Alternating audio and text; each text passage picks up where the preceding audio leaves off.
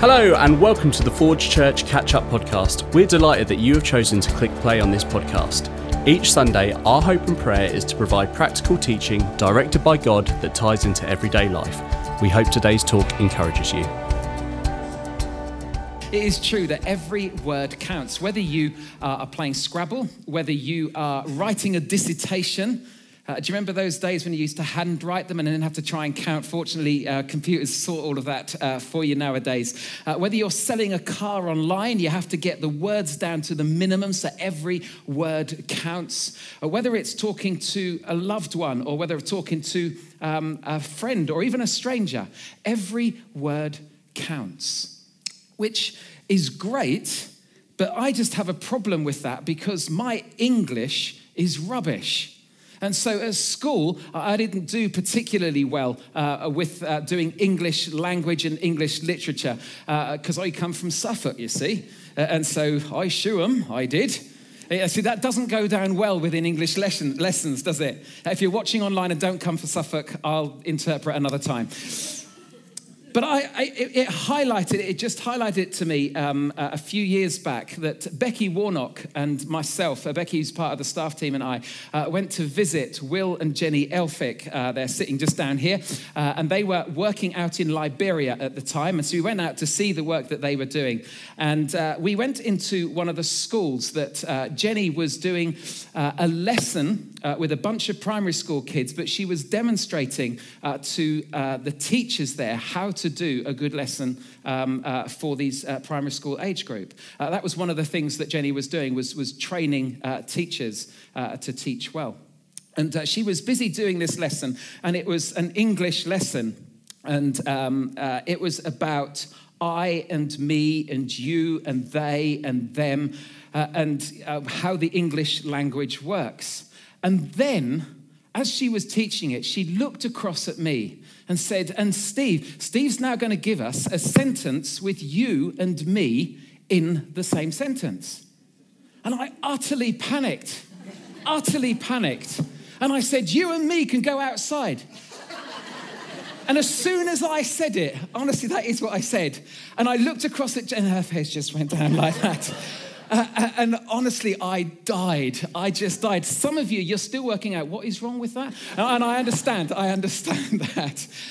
The English language, every word counts if they're in the right place, I think is the best way to be able to explain that. Do you know what? The English language has to be the most complicated language that there is. I found out that there are, in the Oxford English Dictionary, 171,476 words.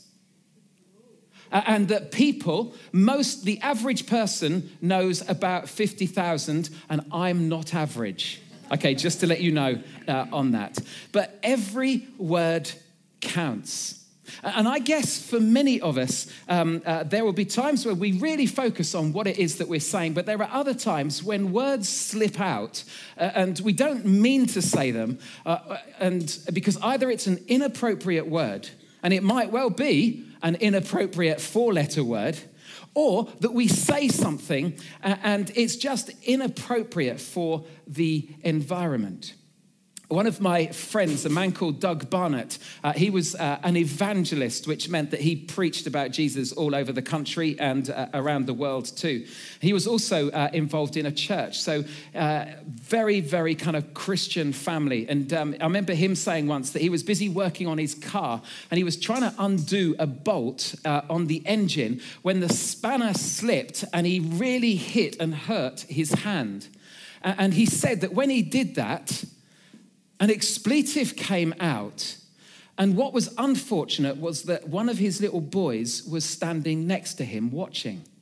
And he said, and I looked round, and my little boy's jaw just dropped down. He had never heard his dad say anything like that. And he sprinted off into the kitchen to tell mum. And then very quickly, he came back and he stood next to his dad and said, "Say it again, Dad, say it again." It's just brilliant.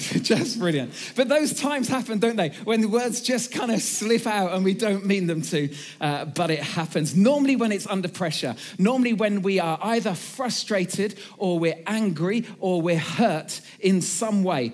or we're tired, and that what somehow is hidden inside of us somehow just slips out and makes an appearance for others to hear. So have you ever said in your life, why did I say that? Of course we have. Because what's inside of us occasionally, if we're not got it all under control, can just slip out. Why does that happen? Well, do you know what? Jesus gave an insight into this. He once said this. He says, what you say flows from what's in your heart. In other words, what's stored up deep within you and within me will eventually make its way out through our words. And words basically just bring expression to our feelings, to our emotions, to our thoughts. It brings an expression of our hurt and our anger and our fears. And it's why stuff will slip out at times that we don't mean it to. And while this series is not focused on those kind of four-letter words, because what we're doing is with this series, and it's just a short 3-week series, we're asking the question, what other four-letter words that if they get inside of us, could actually change the way we react and the way that we relate to other people around us and how we see our lives. And so today is this. It's our four-letter word, which has already been spoken about. It's the word love. Love is such a small word, but it has such a powerful effect. More songs have been written about love than about any other topic.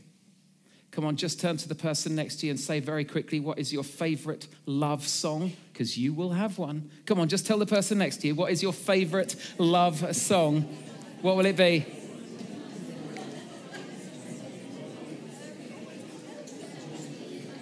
Okay, all right, that's enough. Mine, I just want to let you know that as a result of today, mine is, I believe in a thing called love. Just hearing Ben hit those top notes today, I mean, that was music to my ears or something like that. Anyway, love is the foundation of every strong family, every strong marriage, every strong fellowship. Love is, in fact, the foundation for any kind of strong community that operates well together. And love is at the very heart of Jesus' teaching and of the Christian faith. And I say that, and many of you here will know that. The problem is that love so often isn't the word that people would use for what church is or what the Christian faith is about. There is an unbelieving world who, when they think of God, or certainly when they think of the church, love is not the word that comes to them. And that should break our hearts, because love is at the very epicenter, at the very heart. It is the foundation of what Jesus spoke about for your life and for mine. And do you know what? We can come to church every week and we can sit and we can evaluate the talks, and there might be something that's said within a talk that we think, oh, that's really good. But I tell you that unless we do what it is that Jesus says, it makes no difference. It's just like a pot of paint in the garage. It's there, it's taking up space, but it makes no difference. Because it's got to be used. We've got to put it into practice. So what we're doing today is we're looking at what Jesus had to say and what a man called Paul had to say. There was a time where Jesus was with his disciples. It was just before he was going to die and rise again and then leave them. And so he was giving warning to them. So therefore, what he was saying was going to be so central and so important. And John, one of the disciples, records it this way. He says this, I will be with you only a little longer. This is Jesus speaking. And I told the Jewish leaders that you will search for me, but you can't come where I'm going. So in other words, time's running out. So what I've got to say now, you need to hold on to. You need to hold on to this like nothing else. So now I'm giving you a new commandment. Love each other. Just as I've loved you, you should love each other. There it is. Fairly clear, fairly straightforward. It is the foundation of our faith.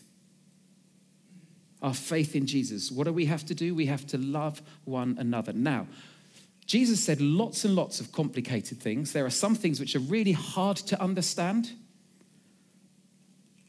but this isn't. Jesus says, this is my command to you. You've got to love one another. As I've loved you, then you must love one another. In other words, you don't have to agree with each other. You don't have to be understood, or you don't have to understand others. You don't have to be listened to. Your ideas don't have to go and be the ones that are chosen. None of that. What's really important, what you have to do though, what you have to do is to love one another. And then he goes on to say this, that your love for one another, well, I've just highlighted it there, will prove to the world that you're my disciples. In other words, people won't recognize that you're followers of Jesus because you jump in a car and drive to church, or because you know the words of the songs that we sing, or that you're part of a small group, that you've got a fish sticker on your car. That's not how people will know that you're followers of Jesus, Jesus says. The hallmark of being a follower of me, he says, is this 4-letter word called love. We are to love one another. And he says this, the way that you treat each other, this is the understanding behind what Jesus is saying. The way that you treat each other and the way that you treat people who are not like you is going to be the hallmark of a Jesus follower. You can get everything else wrong, but you mustn't get this wrong, because this is at the heart of what it means to follow Jesus. This is profound. This has to shape your life and my life, especially if we want to be followers of Jesus. How do we know what love is? I want to know what love is. No, I'm not going to do any more of that, but foreigner, just in case you're wondering. How do we know what love is? Well, Jesus gave the definition. Let's go back to it. Just as I have loved you. So when he was saying these words, Peter would have been sitting there and listening and thinking, just as Jesus has loved me. I was the not good enough person. I couldn't make it to become one of those religious leaders, one of those rabbis. I'd love to have done that. That's the pinnacle. But I wasn't good enough. And then Jesus came along and he chose me. And then there was the time when there were thousands of people and they needed feeding. And Jesus said to me, Peter, that I could go and help to distribute the food. And the food was just 5 loaves, 2 fishes. And Jesus did this miracle, and I was part of the miracle. He included me. And he might be thinking that time where Jesus was doing that weird miracle of walking on the water, and I said, come on, Jesus, if that's you, can I have a go? And he says, yeah, come on. And I had to go walking on the water. Peter was soon going to discover what it means to be forgiven after the biggest mistake that he made. The biggest blunder, when he said, I don't know who Jesus is, when Jesus was arrested. And there was him finding forgiveness, and there was him being given a second chance. So Peter would know what that means, that just as I have loved you, Peter had never known a love like it. And I wonder how you, if you're a follower of Jesus, just as I have loved you, how would you describe Jesus' love for you? How has he demonstrated it? Just stop and think. How do you know that Jesus loves you? Because he says, just as I have loved you, you've got to love others. So you better know how he loves you. And love's right at the heart. And love is not just about an emotion, a gooey feeling, a feeling of, oh, isn't it lovely? At times, love has to be gritty. Love has to be tough. Love is hard. Love is hard to put into practice. And if you're someone who is still trying to discover about who God is and about the fact of does God really love me? Does Jesus really love me? And all you have to do is you just have to go and look to see what Jesus has done for you.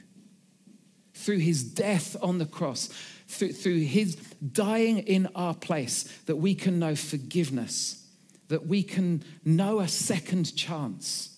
I am so glad that God gives second chances. That's been my experience time and time again. It's just that it becomes a third chance and a fourth and a fifth, because God loves to give us second chances. And my experience is that I know that God loves me because God has demonstrated his love to me in the person of Jesus. And in fact, Paul would write these words. He would say that God has poured his love into our hearts through the Holy Spirit. So when we become Christians and the Holy Spirit comes to live within us, God plants his love in each one of us. And it's for us to be able to draw that love out and to express it towards the lives of those around us, because we are to love one another as Christ has loved us. Now, in the New Testament, you will find, which is the second part of the Bible, you will find 4 Gospels: Matthew, Mark, Luke, and John. And those are accounts of Jesus' life while he was here on earth. And basically, the writers would record what Jesus said, and they've become part of what we know as the Bible. It's the library of books. Following on from those 4 Gospels, those 4 accounts of Jesus' life, comes the book of Acts. And the book of Acts is telling what happens to these community of Jesus followers once Jesus is risen from the dead and goes back to heaven. And he says, now, you be my people here on earth. And so the church starts, and it's the story of the church. And then after that, it comes a whole load of letters. And a man called Paul is one of the people who writes many of the letters that you find in the New Testament. And what Paul doesn't write anything new. What Paul does is he remembers what Jesus has said. He's listened to what Simon Peter has said of what Jesus said. And what he does is that he interprets what Jesus says and applies it for your life and for my life. He applies what Jesus has done for you and for me. That's what he does within these letters. And so he writes a letter to a church in Corinth. And what he does is he takes Jesus' words, what he knows of Jesus, of how Jesus has demonstrated his love for us, and then he writes these words. And if you've been to a wedding, and it could be at your wedding, you will have come across these words before. Because he writes this: if I speak in the tongues of men or of angels, but do not have love, I'm a resounding gong or a clanging cymbal. In other words, it would be me saying, if I'm the best communicator, if I'm the best storyteller, if I can be funny, and if I can grab people's attention, but I have no love, it is purely noise. Now, you might be thinking that already, but that's what Paul is saying. It is purely noise. Because love has to be at the heart of it. He goes on to say this: if I have the gift of prophecy and can fathom all mysteries, all knowledge, and if I have the faith that can move mountains but don't have love, I'm nothing. So I can be the best decision maker, the best problem solver, the best strategic thinker. I can get the best insight into a situation. And what Paul is saying is, Fenny, unless you love, it's nothing. You're nothing. Because it has to come out of a heart of love. Then he goes on to say this: if I give all I possess to the poor and give over my body to hardship that I may boast, but I don't have love, I gain nothing. So you or I can be the most generous person in the world. We can go on trips abroad. We can build schools and hospitals with our money. We can do all kinds of extraordinary and extravagant things. And then he goes on, basically, I could sell my body as a slave and you can use that money because that's how generous I am. And Paul says, with no love, you gain nothing. So what is he doing? He's just picking up on what Jesus said, the new command: love one another. And then what he does is he becomes really personal. And this is what I find really helpful, because he paints a picture of what love is. Because if you were to write out what love is doing the washing up, maybe. That love is holding hands on a romantic walk. That love is going to a rugby match with my best mates and going out for a beer afterwards. We could write down what our descriptions of what love is, but often we think of love as an experience or a feeling. And what Paul does is he flicks it around and he says, no, love is an action. Love is worked out. Love can't be a paint pot that's just put on the shelf. It has to be worked out. And so he says this: love is patient and love is kind. You will see that verse will just stay up for a few moments. He starts off by saying love is patient. Now, when Paul, if you ever read about Paul's life, he was a go-getter. It's one of those people that would never stay still. He was always out onto the next kind of mission, the next big thing to go and do. So do you think Paul was patient? I think it's extremely unlikely that he was, but he will have had to have learnt patience, because otherwise everything that he was doing lacked love and was worthless and pointless. I was trying to think of times when I've had to express patience and when I found it really hard. When the kids were little and it was time to go out, they would take forever to get ready. Because they would never want to put coats on. They'd want to finish off playing their games. And as soon as you kind of got one ready, another one had kind of disappeared off to go and do something else. And by the time I tell you, it was so frustrating. And if there ever a time where under your breath there are 4-letter words that want to come out, I'll tell you it's at times like that. Or when I'm driving, I'm in a bit of a rush because I might be just a few minutes late. And then I get behind an annoying person who is keeping to the speed limit, honestly. And so what do? There's something inside of me that I'm getting frustrated and angry, and I can drive up closer and closer, as if I'm going to nudge the car a bit further, forward, a bit faster. What's going on? Is that loving? Is me getting utterly frustrated with the kids when they were young? Is that loving? Or what about a queue at the supermarket? And there is someone who just seems to be taking ages. A definition, this is not but a definition of patience is this: that I will adjust my speed and my pace to your pace rather than expecting you to adjust your pace to mine. That's patience, because that's putting the other person before me. Let me ask you a question. Who do you need to be patient with? Is it a family member? Is it an elderly relative who frustrates the life out of you? Some of you are just looking at each other now. I didn't mean that. Is it a person at work who's always just so arrogant and you feel like just blowing your top at them? Who is it that you need to demonstrate patience to? Because if you want to be a follower of Jesus, you've got to be like Jesus. Because you've got to reflect him. And Jesus is so patient. I am so grateful that Jesus is so patient with me. Because, if I were him, I'd have given up on me ages ago. But he doesn't. And nor has he done with you. And if God is patient with you, he says, be patient with others. Because it is an expression of love. He talks about kindness. He talks about that love does not envy or boast. Envy is one of those things that can just creep into our hearts when someone else does something well and we don't get recognized equally. I tell you, it can be so easy to kind of just feel really annoyed at them, and that annoyance starts to build towards envy. You know, Emily was great with her talk last week, and I hear that from people, and I kind of think, yeah. So I'll take a listen. And Emily was great, but, and we love to include the little but, because if we include a little but, sorry, that sounds rude, doesn't it? But if you include a little but, what you can do is you can then pull the other person down, because it shouldn't go to their heads. Where does that apply to you? Where does envy start to creep in your life? We have to conquer it. We have to say, envy, you do not have control. Jesus has control. And so my love is going to be demonstrated through not allowing envy or boastful or being proud to dominate in my life. It doesn't dishonor. It's not self-seeking. At work, do you ever find yourself getting involved in slagging off someone that others are talking about? And it's usually a person that others dishonor.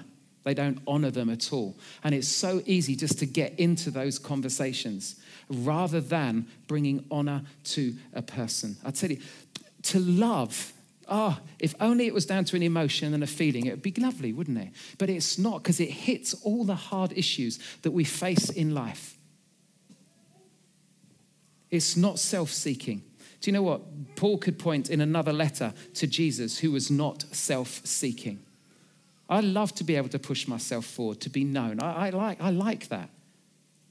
And yet Jesus models something different. Who, being in very nature God, didn't consider equality with God something to be used to his own advantage. Rather, he made himself nothing.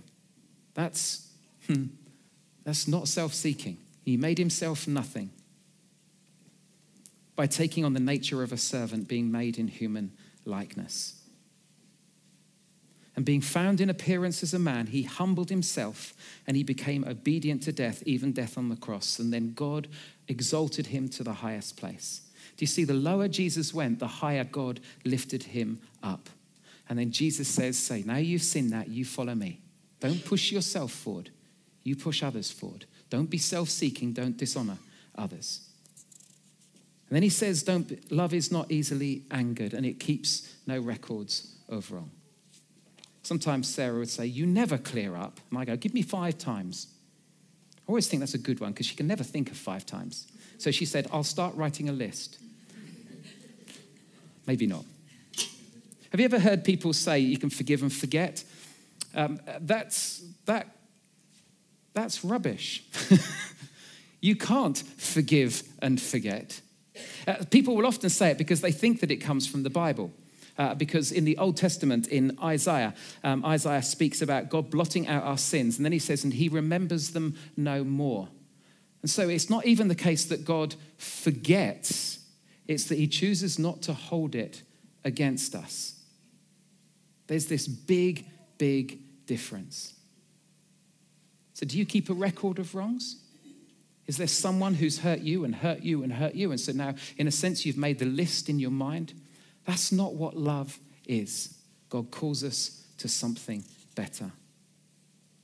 I can't believe how quickly time has gone, so I just want to move forward. There is a principle that a guy called Derry Northrop speaks about. It's a great line that he says, and I think this is a brilliant expression of love. He says, whenever you walk into a room, a situation, or a conversation, does your presence say, here I am, or does it say, there you are? Because there's a big difference between the two. And I think at the heart of it, what love does is says, there you are. Not here I am, but there you are. Because it's about putting everything into building up the person we're encountering. And although our natural inclination is to say, here I am as a type of person, I think Jesus exampled it brilliantly. So there was a blind man who called out to Jesus, and Jesus could have looked and said, here I am, but he doesn't. And if you read the account of Jesus with this blind man, what he does is he looks out to him and he says, there you are. There you are. And he brings the most miraculous healing. And he approaches a well, and there is a woman who's there at midday. She's so ashamed of her lifestyle that she's keeping away from other villagers. So she goes at midday, and Jesus goes, and he doesn't say, here I am. He just says, there you are. And he speaks words of life and of hope, which completely turns her life around. Jesus is walking and he's teaching people, and all of a sudden he stops and he says, who's touched me? And the disciples say, what? There's loads of people around. And then he looks and a lady comes forward who's touched because she so desperately wants to get healed. And he says, there you are. Not here I am, but there you are. And he allows a healing to take place. When Jesus is in the Garden of Gethsemane and Judas comes, he doesn't say, here I am. He says, there you are. Do what you need to do. And as Jesus hangs on the cross, it's not about here I am, everyone. It's about there you are. Because what I'm doing is not for me, it's for you. And then after Easter, the day that he rose again, he meets with his disciples in a room. And one of the disciples is missing, it's Thomas. And so he returns a week later, and Thomas is in the room, and Jesus scans round, and he doesn't say, here I am. He looks around and says, there you are. And he calls Thomas up, and he says, Thomas, you're going to struggle to believe. You've said that. You're going to struggle to believe that I'm alive. So come on, you put your hands in the nail prints of my hands and of my feet and of my side. Because Jesus lived not a here I am lifestyle. He lived a there you are. And his focus was on you, not on himself. It's on me. So what would it look like if your life, my life, became a reflection of that? So when you go to work, it's there you are. I invest in you, it's not about me. I show patience to you, it's not about me. I'm not angry with you. I'm not going to harbor bitterness against you because it's not about me. This is about me loving you. If we want people to know that we're followers of Jesus, if we want a community to be a community of people who are attractive, that the outside world would love to be part of, we just have to put into practice what Jesus said. As I have loved you, so you must love one another. What does that look like for you tomorrow at work? What does that look like for you today? And maybe you first just have to answer the question, as Jesus has loved me, how has he done that? Write it down. Write a long list of how Jesus loves you. And then you just mirror it in how you love others. Let's stand. Oh, how you love us, Jesus.